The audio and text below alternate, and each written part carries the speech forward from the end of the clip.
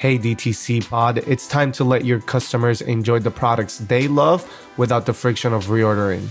That's why the world's most innovative brands like Peet's Coffee and Il Maquillage rely on Order Groove subscriptions to build long-lasting customer relationships and recurring revenue. Easy to manage and seamless for shoppers, Order Groove comes with the tools your business needs to become the next big subscription success story. Visit ordergroove.com/DTCpod today to receive 2 months off your first contract. Again, that's ordergroove.com/DTCpod. Also, are you curious on how much your business is worth? Get your free no obligation offer from OpenStore at open.store.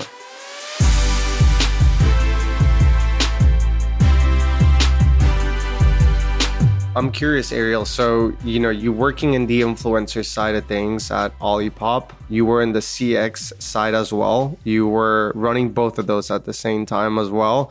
And so did you start full CX? Were you just doing CX, then the influencer layer got on top? Can you walk us through, the very beginning? How did that go? Yeah. When I started at Olipop, I was doing part-time. I was just a part-time employee doing CX with them, and kind of picking up some of the administrative tasks for my colleague Steven, who was kind of managing the influencer stuff at the time. Over time, it definitely grew into me managing a lot more of the influencer-related tasks, leading campaigns, doing a lot of that gifting kind of fun stuff like that, and also doing CX at the same time. And recently, I finally kind of made that transition into doing influencer full-time, which has been super, super fun. But there's so much intersection between the two kind of positions. So it wasn't too much of I really didn't have to switch my brain off in different places going back and forth between the positions, because there is so much where they overlap. What did your transition into the role look like? And now as the head influencer coordinator, what are you responsible for? I think my transition was pretty seamless. I was already managing a lot of the things that I'm working on now. I think the transition was really great just because it allowed me a lot more time to put full focus and priority into things that I was kind of juggling before a little bit more. So now that I'm doing this kind of full time, I am able to dedicate a lot more time and energy to our affiliate program, which is awesome. I really want to make that a priority for us this year and really grow that community and expand that community. And that's just something that I was managing it before, but I didn't have the time and energy to, make it the best that it could be. So that's something that I'm working on for this year that I'm super duper excited about. Some other fun things that I do, we work with a variety of different agencies for different purposes: podcasts, TV, movie, different influencer agencies, different influencer managers for different activations. So I get to kind of interact with all of those agencies and make sure everyone has what they need, whether it's they need product, they need a code, they need a link, they need content approvals, all that kind of stuff. I get to interact with them, and it's a lot of fun. Amazing. So you covered a lot of different responsibilities. So maybe we can start a little bit narrow and we can kind of go through one by one and talk through what each of these entails. So I know you mentioned working specifically with influencers, right? So what did that look like in the early days for Olipop? What were some of the campaigns that you guys launched, and what was your general approach to launching a successful influencer campaign? And maybe you can even give a specific example. Yeah. So Olipop started in 2018. And at the time, we didn't see the value in influencer, and we didn't have the budget for it. So for most of the beginning of the brand, our influencer campaigns were gifting and seeding campaigns, meeting people at events and gifting them product, and just sharing the product, sharing the brand and raising brand awareness. In October 2020, we started doing formal paid influencer campaigns, and we realized, holy cow, this is the thing. And influencer is our biggest awareness driver. And since then, so it's for me, it's always amazing to hear that, for the first almost 2 years of the brand, there weren't really any paid influencer campaigns happening. I think a lot of people not to toot my own horn at all, but a lot of times when I talk to people, they say, wow, like I see Olipop everywhere. Like, how are you doing that? And I just like knowing your audience and who listens to your podcast, I would never want a baby brand, a brand that's just starting out, and a founder to listen to this and say, wow, like it's my day two. Why am I not at that level yet? This didn't start where it is now. This is like the big snowball of what it started as. It started as like a little snowflake and it's become a much bigger snowball. So it's definitely grown a lot. And obviously the business has grown. And we've been very fortunate in that we're able to put spend behind influencers and test things out and see what drives clicks and what drives awareness. I'm curious. So, as that has snowballed, initially in the very beginning, maybe not everyone that you guys were reaching out to was aware of what Olipop was, and maybe there was not even that many inbound requests. How has that changed the dynamic? Are you guys now activating, has that snowball effect created more inbound from influencers? And so it makes it easier to scale. Or are you guys doing mostly outreach looking for a very specific kind of influencer? Because you guys have a very unique brand, and I'm sure that that person really has to appeal that brand. Yeah, I think we get a lot of inbound. Obviously, not all of it is legit. Obviously, not all of it is people we want to work with or who are good fits for the brand. And sometimes, just because we get a lot of good inbound does not mean that it's not just people who want free product. I think that's important to note. But it's definitely, for us, I think what we look for is like, and I think that we're a little bit different in how we do our influencer marketing, because when we work with influencers, we don't give people a script. I think that's, as a customer, when I see someone reading like the script of like, here is the product. I like the product. It is so good. You're like, snooze fest. That sucks. That sucks to watch. So for us, like as a brand, we don't give people a script. We give people, here's information about the brand. Here's what you could say, but we want you to talk about what is the most impactful to you as a consumer of the product. The biggest thing that we look for when we're working with new people is, does this person know about the product? Have they tried the product? Do they like the product? Because then it's going to come across just so much more genuine and so much more real. And so we have people and we want them to talk more about how the product works for them. Is it getting them fiber? Is it replacing a soda for them? Is it a healthy treat that they switch to instead of drinking wine? We're trying to lean a lot more into this kind of storytelling aspect and into more of this, genuine stories about why the product is making a difference for people. Yeah, that's super interesting. I think, having influencers campaign act sort of more as like themes rather than direct scripts makes the process a lot more fun. With our customers, we give them these content packages that are pretty much like themes and ideas, but they're not scripts or anything like that because of the exact same thing you mentioned.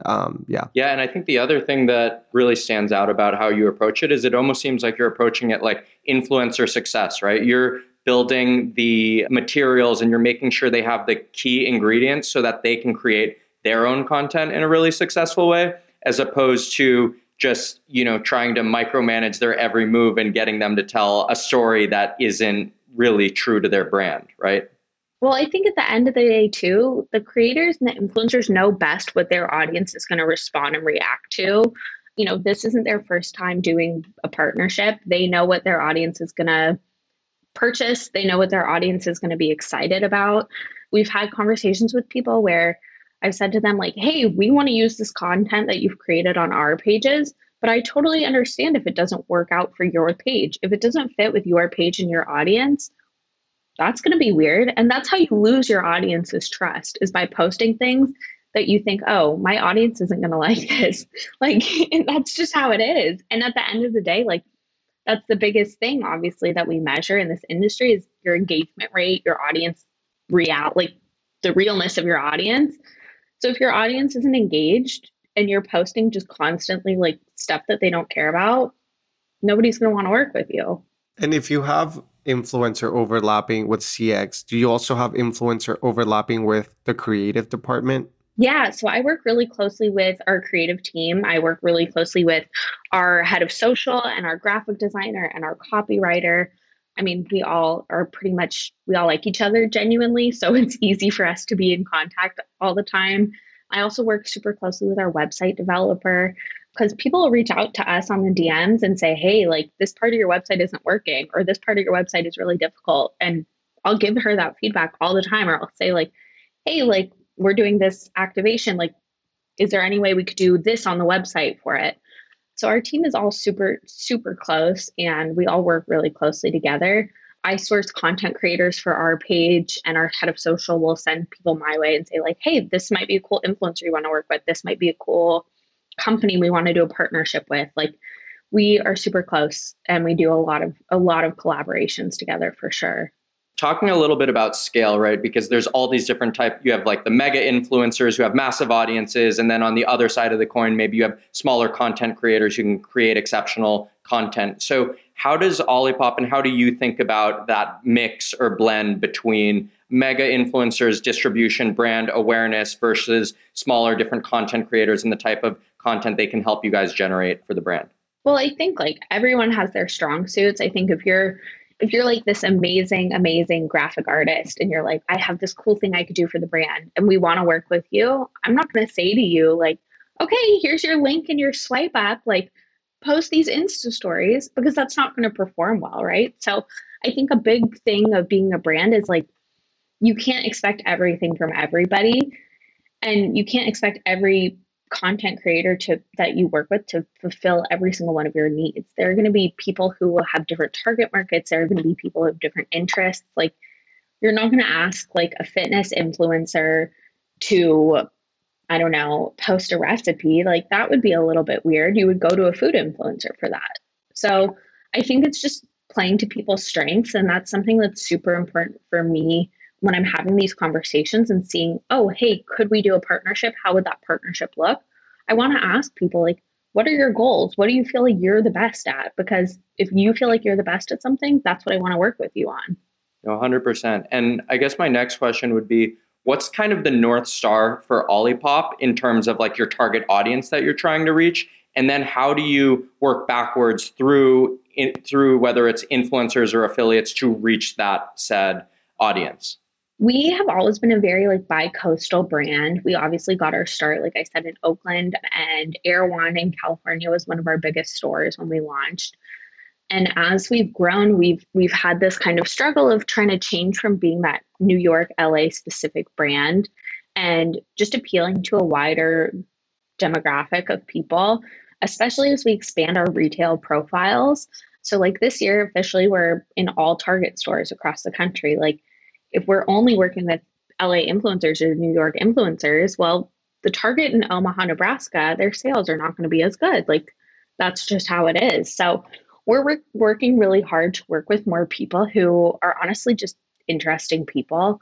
We're looking at like a lot less than when we started, I think, at, oh, how many followers does she have? Like, I look so much at what's her content like? Is this person someone I'd want to be friends with? Like, I'm a pretty average Joe, I would say. Like, I'm not buying $30 smoothies at Erewhon. Like, I'm the Target shopper. I'm the consumer. Like, when I'm looking at influencers, I'm like, would I follow this person? Would I find value from this person?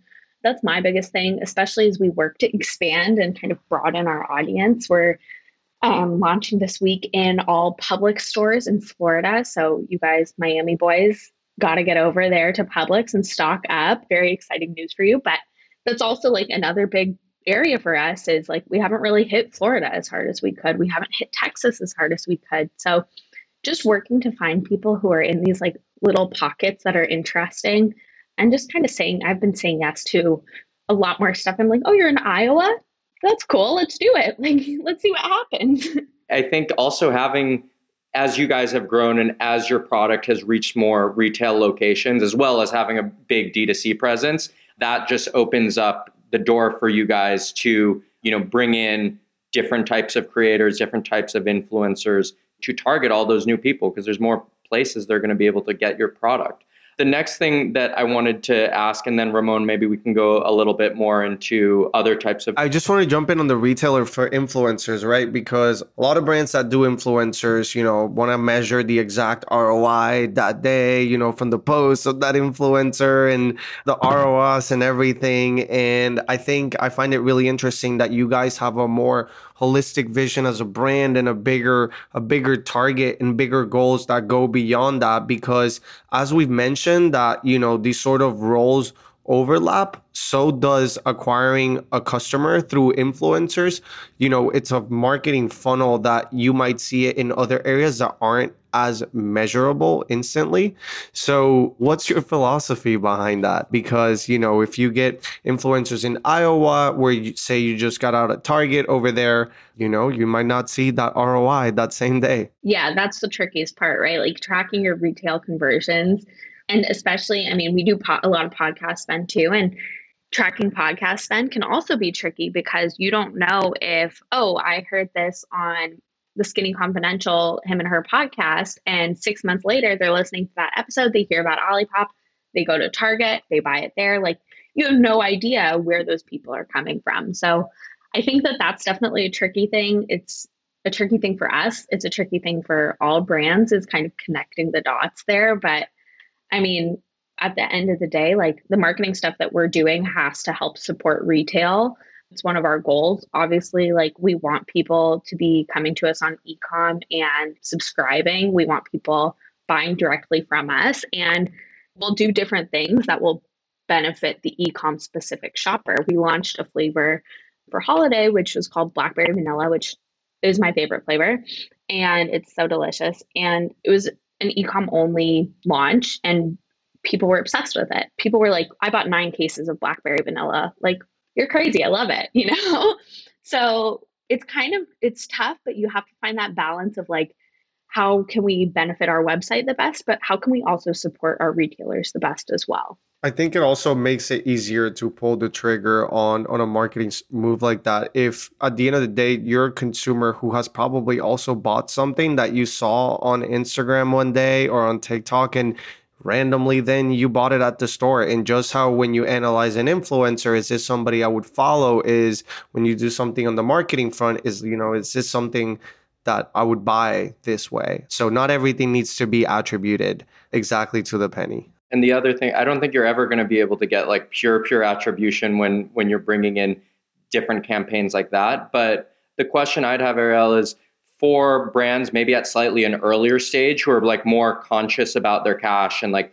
working with different creators to launch content, how did you guys think of those types of campaigns in the early days when maybe you don't have the luxury of saying, oh, we're confident we have a big enough budget behind us where we can have ad spend for the awareness type of stuff as well as the pure acquisition side? How did you guys think of it in the early stage? And do you have any tips for brands maybe at an earlier stage for how they can successfully launch with influencers? I think that building a community is so important. I think building that community and creating that trust and creating that, just like having a general being a friend to people.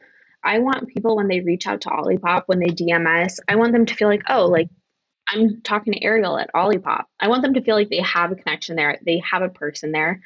You can accomplish a lot with gifting and seeding. And I don't want brands to be like, oh, Olipop is I see their ads all day. Athletic Greens, I see their ads all day. These big brands, it's not day one for these brands. And I don't want people who are just starting to get discouraged by that, because I think that there are so many ways that you can build based on creating a community. And honestly, creating a community is free. Like, yes, it takes your time, it takes your energy, sure, but dollar spend, not really. Like, you can create a big, juicy, amazing community with relatively low dollar spend. So I think that that's something that's super important. And I think with Olipop specifically, like what we've done is create this community. And obviously it started as gifting. And a lot of those people who started out as gifting with us from day one are still on the train with us. They're still fans of the product. They'll reach out to us and be like, hey, like, can I get product for my kid's birthday party this weekend? Like, yeah, of course. Sure.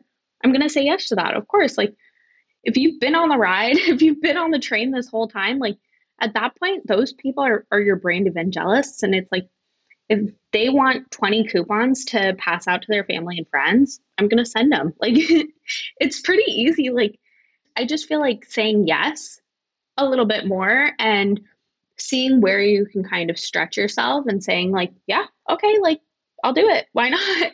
Is a really great way to do it.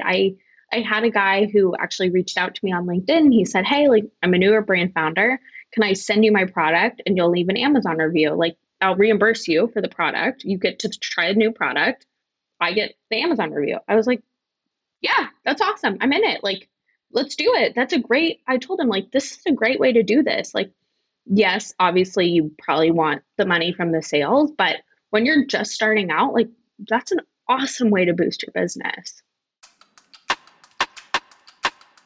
Are you interested in DTC and e-commerce content? Join Trend's exclusive community for everything DTC, the DTCers community. We're talking marketing, product, growth, and more, all about DTC. Go to trend.io/podcast. That's TREND.io/podcast and look for the Slack community link to claim your invite. We hope to see you on there. Yeah, I think that really leaning into your first loyal customers, right? And not, especially at those earlier stages. And like you were saying, just be a human. Do the things that don't scale at the early stages, because those are going to be the people who will be your biggest brand evangelists.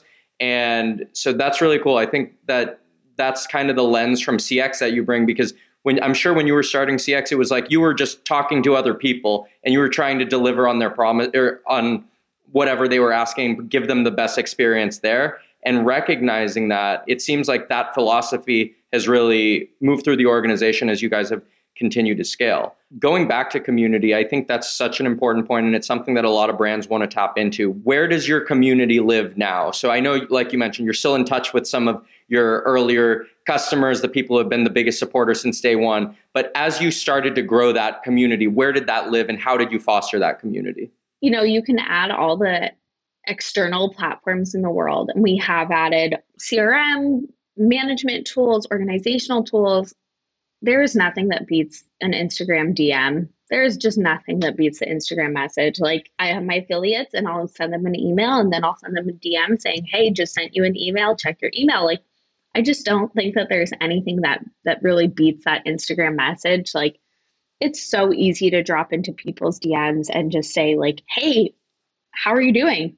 How's it going? Like, let's chat. Like, let's be friends. Like, it's so easy to do that. And I think that that's like a really unappreciated art. And I think that the way that you respond to the stories you get tagged in, the way that you respond to people, like, that's what stands out. And there's some brands that do it really, really well. Like, I'm a personal fan of Mush, the overnight oats company, and I've tagged them a couple times on my story. And my secret beverage Instagram doesn't say like, oh, I work at Olipop. It doesn't say anything.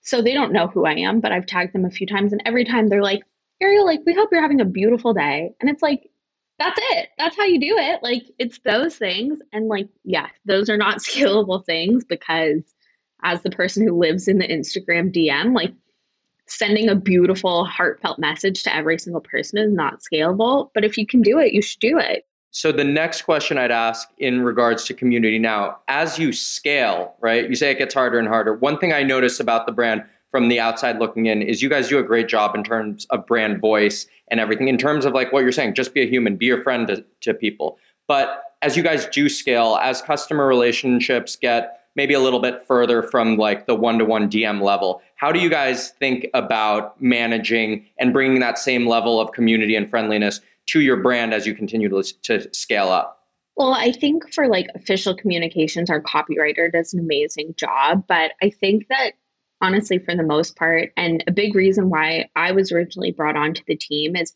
because of my voice. Like, the way that I talk and I interact is very similar to the brand and how we want the brand to interact. Like, I'm going to send you a message that has emojis in it. Like, that's just who I am as a person. And that's how the brand is. Like, that's how we want the brand to be, is like, we want it to feel like you're talking to a friend. And by removing that kind of like hoity-toity, I guess, kind of brand thing, like, it sometimes feels like a brand is like talking down to you. And I really don't feel that with Olipop. And I feel like that's just because, you know, that boils down to hiring and who we're bringing onto the team. And are the people that we're bringing onto the team, do they have that same brand voice? Like, are they fun to be around? Like, do they send too many emojis? Like, awesome. That'll probably work for us, you know? That's what I was thinking. It's definitely under recruiting because, a copywriter, well, you can bring in the best person at copy, but do they understand the context behind the brand? And so all of that comes from the top, from the recruiting angle, and making sure that everyone that is coming on board, speaks the Olipop language and can catch that. Yeah, I totally agree. I think if we had someone come on who was like, emojis, what are those? We'd all be like, go do like data or something. Don't talk to people. I don't know. The next question I'd have I know you had mentioned that you guys are doing other stuff around, other than community, other than influencer, right? You also do a lot of work with PR, affiliates, that sort of stuff. Could you talk to us a little bit about what affiliates entail for a fast growing CPG brand like yourselves? Like, what does affiliates mean? Who are you working with? And how do you think about building out different programs in that side of the business? This is a great question because I spent most of January just like mentally trying to wrap my arms around what I wanted the affiliate program to be and what I wanted it to look like. And just like having a lot of like, oh my God, what am I doing? Having breakthroughs like in the most inconvenient, like driving, being like, I need to write this down. But for us, we've kind of transferred our affiliate program over and I've kind of split it up a little bit more. So we have a program for like editorial affiliates, PR affiliates, and like coupon site affiliates. So like the BuzzFeeds, the Rakutens, the Honeys, I have a program for them separately. They're not going to be creating content for us. They're not going to be posting on Instagram and needing product and talking about the brand regularly. So I set up a program for them. I put them in their space over there. And then for our influencers who are amazing ambassadors for the brand, who genuinely love the product, use it constantly, and share it with their audiences, I created a program for them so that we could be able to see all their content, so that I could be able to interact with them whenever I want, so that I could be able to send them an email and say, hey, like, you're crushing it. You're doing an amazing job. Like, let's up your code this week. Like, let's make your commission higher this week. Let's make your discount code higher for your audience this week. I really just wanted to be able to give our influencer ambassadors more attention and special kind of hand holding. And so being able to separate out the two into two different spaces and programs has just been such a relief for me because I can really look at the people that I want to give the attention to and give them that attention and have those more personal conversations with them. It's been really well received so far. I mean, it's pretty fresh that, like I said, January, that I've really gotten to separate these two out and dig deeper. But I think it's been going well so far. I know like affiliate can be a very ambiguous term. So for us, like people ask, oh, do you have an affiliate program? And for me, I'm kind of like a little protective of it. I'm like, if you haven't really worked with us before, you haven't been a fan of the brand or sharing the brand for a long time, like I don't want to bring you into this space. I want this space to feel like it's true people who are passionate about the brand, people who use the product every single day. And I think that that's something that's so ambiguous about the influencer space is just how these terms that kind of get thrown around that really don't mean anything. People ask us, oh, can I be an ambassador? And it's like, what does that mean? Like, do you want free product? Do you want me to pay you? What that doesn't mean anything to me. Or people, this is my biggest pet peeve, but people who DM us wanting to do a collaboration. And it's like, I have no clue what that means. So I think there are these like ambiguous terms floating around that for each business means something different, for each influencer means something different. So for me, the affiliate program was just being able to wrap my arms around these people who are super dedicated and passionate about the brand. It sounds like you turned it into sort of these layers internally, right? That these people can level up and sort of gamify and fit into this bucket. Oh, well, you define a collab as this. Seems like you would be a great, ambassador. I see that you've already been an evangelist, etc. So you kind of use it as a layering opportunity and also give them the opportunity to go higher up the ranks. Yeah, definitely. We like to think of it as little buckets. So I have buckets for all these different people that I put them into different buckets. And I'm like, okay, like you've tried the product now. This is what your focus is. This is what your goal is. Maybe we want to work with you on this project that we're working on. So just trying to figure out what's the best fit for us and what's going to be the best fit for them. Because if you put someone in a bucket that's not the best fit for them, they're not going to be successful. I think this is a great lesson for e-commerce founders that are in the early days that are like, trying to find out the exact definition of ambassadors, and they're hearing people telling them about ambassadors and influencers. Look, you can define it yourself. Take it upon yourself to decide, what does it take to become an ambassador of my own brand? And, do you work one-on-one with the creators and put them in those buckets as you wish. There's no right terminology for any of this stuff. Everyone's making it up. Exactly. It's all made up. Ariel, one question I'd have is, I know you just mentioned on the other side of it, right? Like if someone's reaching out and being like, hey, I want to do a collab, obviously that's not well thought out. And you're like, what are you talking about? What collab do you mean? But for like when you're thinking about growing the influencers you're working with, and say someone is reaching out and does want to collab, like how are you thinking about bringing new creators into that ecosystem? Because like maybe the person who's reaching out, maybe they genuinely like your product. Is this something where you're going to be able to tell just through they sent you the right personal message, you check out their content, you're like, okay, this is someone we actually do want to work with, and now I'm going to open up that line of communication? Or how do you think about bringing new people into the fold? Yeah, a lot of the time it is pretty obvious in their first kind of intro message. I think if someone says, if they reach out and they say, hey, I love your brand, I love your product, you're like, okay, you copied and pasted this, you sent it to 50 other brands just to see who would bite. So for me, it always stands out when someone says, hey, Olipop team, even that tiny little thing of using the brand's name stands out already. And they say, my favorite flavor is strawberry vanilla. I've been drinking it for a year. I found it originally at the Whole Foods Market in Millburn, New Jersey, and it's my favorite flavor on the planet. I'm going to be like, okay, let's chat. Like, let's hear more. Let's talk about it. If they reach out to us and they say, hey, Olipop has totally transformed my gut health. Like, I feel better than I have in years. Hey, Olipop has helped me get rid of vintage cola. And I made this whole video about how I don't drink Coke anymore and I only drink Olipop vintage cola. It's like, heck yeah, let's do it. Like those people who are passionate about the brand, it's like, it's easy to tell, right? Like I've said this before, but my thing is, you kind of got to seduce the brand. Like if you're truly passionate about working with a brand, like seduce me a little bit, take me out. Like you got to impress me a little bit, flirt with me, like make me feel special, And I think that that's something that's a little bit not appreciated just because there are so many of these like ambassador programs where you can just fill out your email, you get a discount code. What else do you have to do? You don't have to like seduce the brand at all. So I think that that's super important. If you're a creator listening to this and you're reaching out to a brand, like personalize the message, take the time, make the effort, and you'll be way more successful.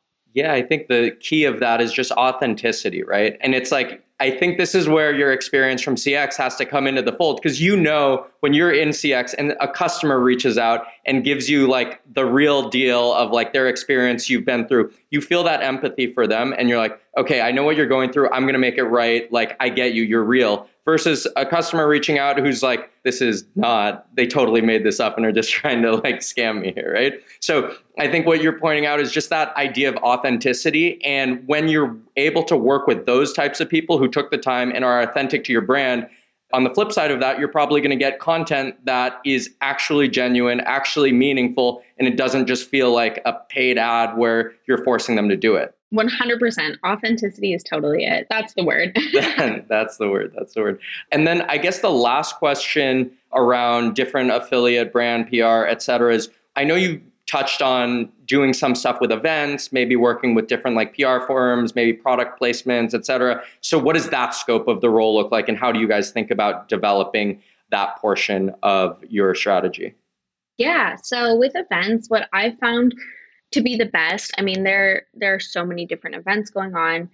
We've found that if we're not fully producing the event on our team, on our own, it's not going to go as well as we want it to go. So what I try to do, like we do a lot of like event donations and sponsorships, can in hand kind of events.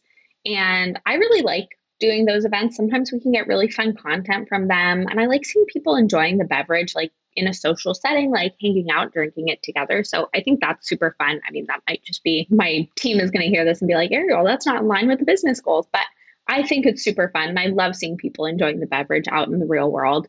So what I look for with those kinds of events is product quantity. Is that a quantity that we can fulfill? We've definitely had people be like, I need 3,000 cans. And I've had to be like, there's no way. I know the guy who makes Olipop in his kitchen. Like, that's not happening. We're not at that level yet. And then I also look at like, is this an interesting area that we're focusing on? So for example, if you guys reached out and you were like, hey, we're having an event in Miami, I'd be like, cool, Miami's a big spot for us right now with our Publix launch. Like, let's talk about it. Let's see how we can figure it out.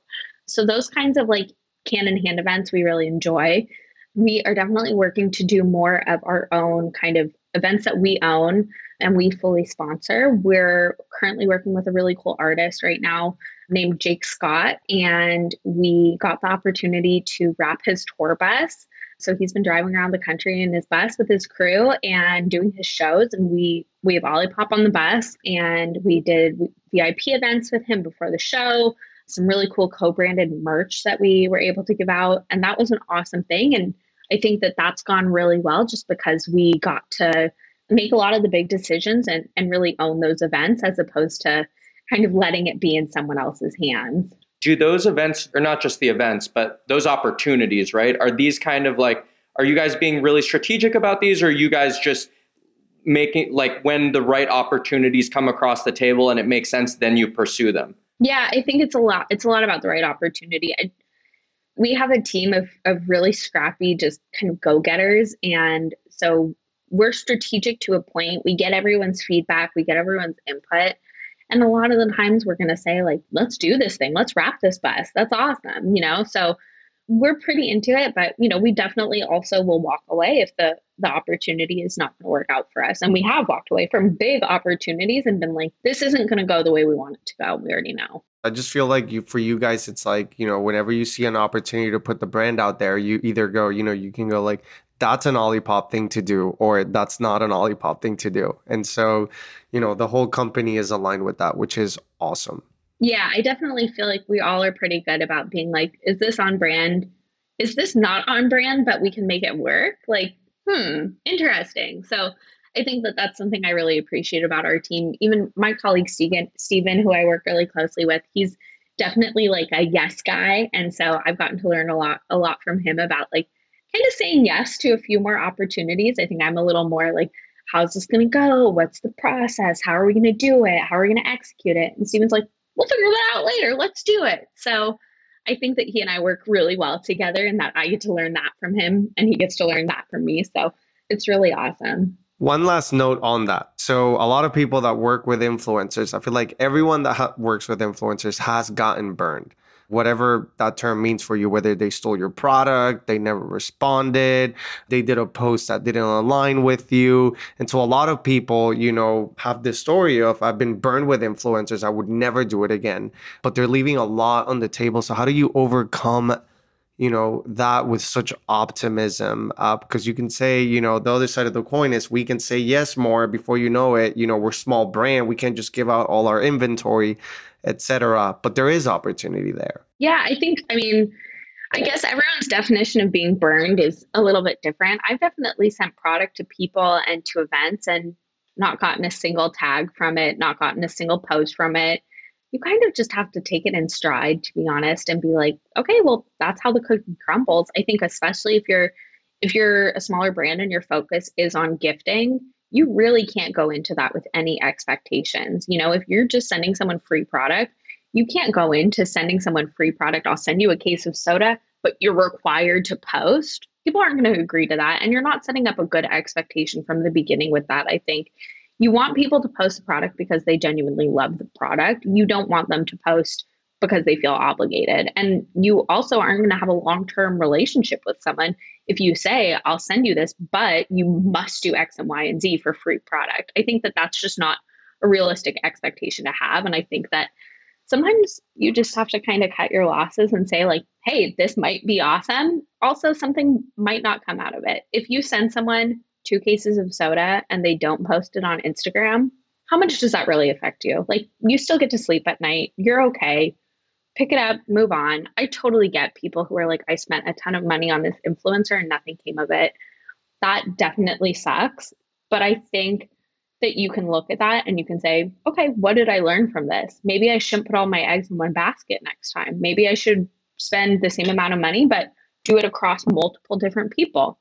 I think there's so many different ways that you can kind of play around with it. And also, like, if you have someone who's listening to this and they're like, wait, this girl said some really cool stuff, like, reach out to me. We can talk about it. Let's talk through it. Like, why not? So let's do it. So Ariel, where can people get in touch with you, keep up with you, and continue learning about all the things you're doing and what Olipop is up to? Yeah, that's awesome. Olipop is at Drink Olipop. I can be found on LinkedIn. I have a private Instagram account for my lurking purposes, but I'm on LinkedIn, so feel free to add me there, send me a message. Yeah, I'm super excited about this. Thank you guys so much. Yeah, thank you for being here. Thanks so much, Ariel. We loved having you on.